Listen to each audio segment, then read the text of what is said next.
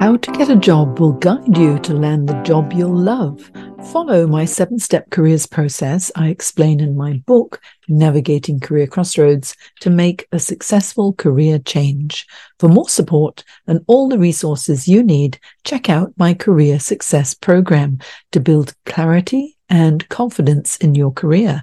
And in my program, twice a month, you'll join my live coaching sessions on Zoom. To find out more, go to thecareersacademy.online.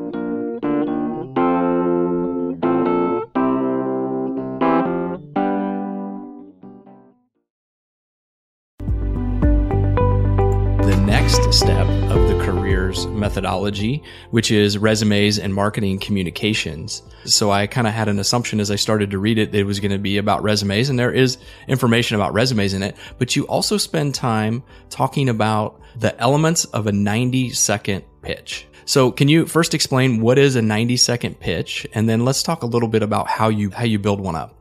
Okay. Well, first of all, one of the first questions people ask in interviews most commonly is, okay, before we begin the interview, give us a little bit of an overview about yourself. So you need the tell me about yourself question. I know. And you know what? That's what many of my clients find the hardest. Oh, Jane, I don't like talking about myself. Of course, most of us don't like talking about ourselves, and we need to learn how to do it. If you talk too much about yourself initially, you might actually get off track. But if you think, okay, I'm going to keep it to round about a minute or so, then you know you're going to be succinct and concise. And if you prepare well before you go in for any meeting, whether it's networking or interviewing, then you're going to be able to provide the most relevant information to your listener, and the information needs to be relevant to their needs. And so what are the components of the 90-second pitch? What should you talk about in 60 to 90 seconds? First of all, if someone says, so tell me a little bit about yourself, what I would suggest is you talk a little bit about the past, where you've come from. You know, for example, I'm a sales manager with X number of years experience and I'm skilled in these particular areas, but keeping it very brief. Then it's good to talk about the current situation. So if you're going through a transition, say if you're going through a redundancy, some people don't like to talk about the redundancy, but I would suggest bring it up yourself because it means you're okay with it. So you could say, you may be aware that there have been multiple changes and reorganization at XYZ company and quite a number of people have been affected, and my role also was one of the ones affected.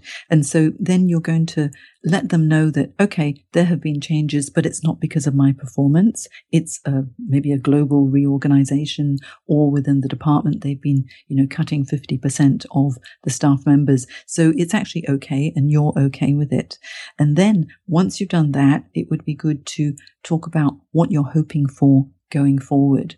So moving on from this is what I'm hoping for. And if it's in an interview situation, you can say, and I'm really looking forward to finding out more about this role. So you've thrown the conversation ball back at them.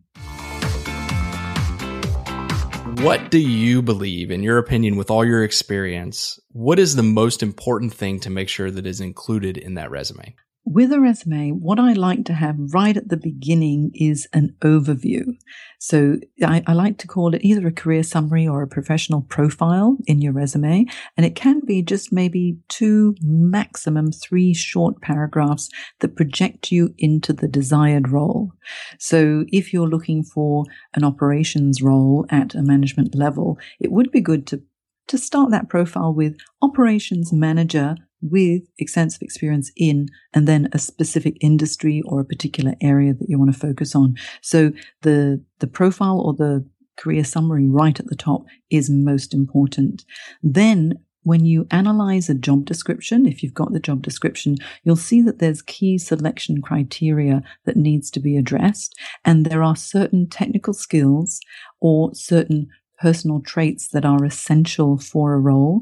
Those are the things that you need to include in your resume as well. They're the keywords. You must include them because that's what makes you relevant. I had a Twitter discussion just this week with a college student who is currently looking to move into the workforce, and he was asked for his social media profiles. And what I'm wondering is I know you have to come across these folks as well. And these are the anti-social media people, right? So they're the people who say, I don't need any social media. I'm just going to remain private. I don't want any of my stuff out there. How do you coach those clients of yours who are looking for a job in today's environment and they just don't want to embrace social media? It's such a shame when they don't, because what they're demonstrating is that they're a little bit lack of awareness as to the trends now when it comes to recruitment. Because studies have shown, in fact, it was last year, it's a JobVite survey, 93% of recruiters now source for candidates on LinkedIn as a first measure. And when employers are actually thinking about screening additional candidates, they will look on social media to see if they can find a profile. And if there is a professional profile that actually reinforces all the positives, then that's a really good thing. I think people are afraid of social media because they think it's just social. You know, if you're on Facebook and you're eating a hamburger and you take pictures, it's not really very interesting. But you can use Facebook, you can use Twitter or Instagram to really build your brand. And also it makes you more Googleable. And so if people are able to find you and they find positive things, that's really good. But what I have to really encourage people to do, even the really negative, you know, the ones who don't want to use social media at all, I say, if you don't use any social media at all, please use LinkedIn. Because LinkedIn, it's the most important site to be found when it comes to your careers. So we definitely need to be on LinkedIn, and we also need to be Googleable. That's my word of the day now. I'm gonna borrow that word. Googleable. It just slips off the tongue so nicely, doesn't it?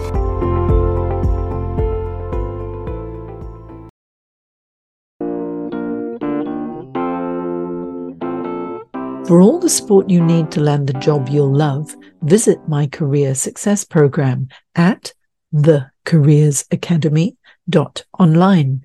Together, let's create the career success you deserve.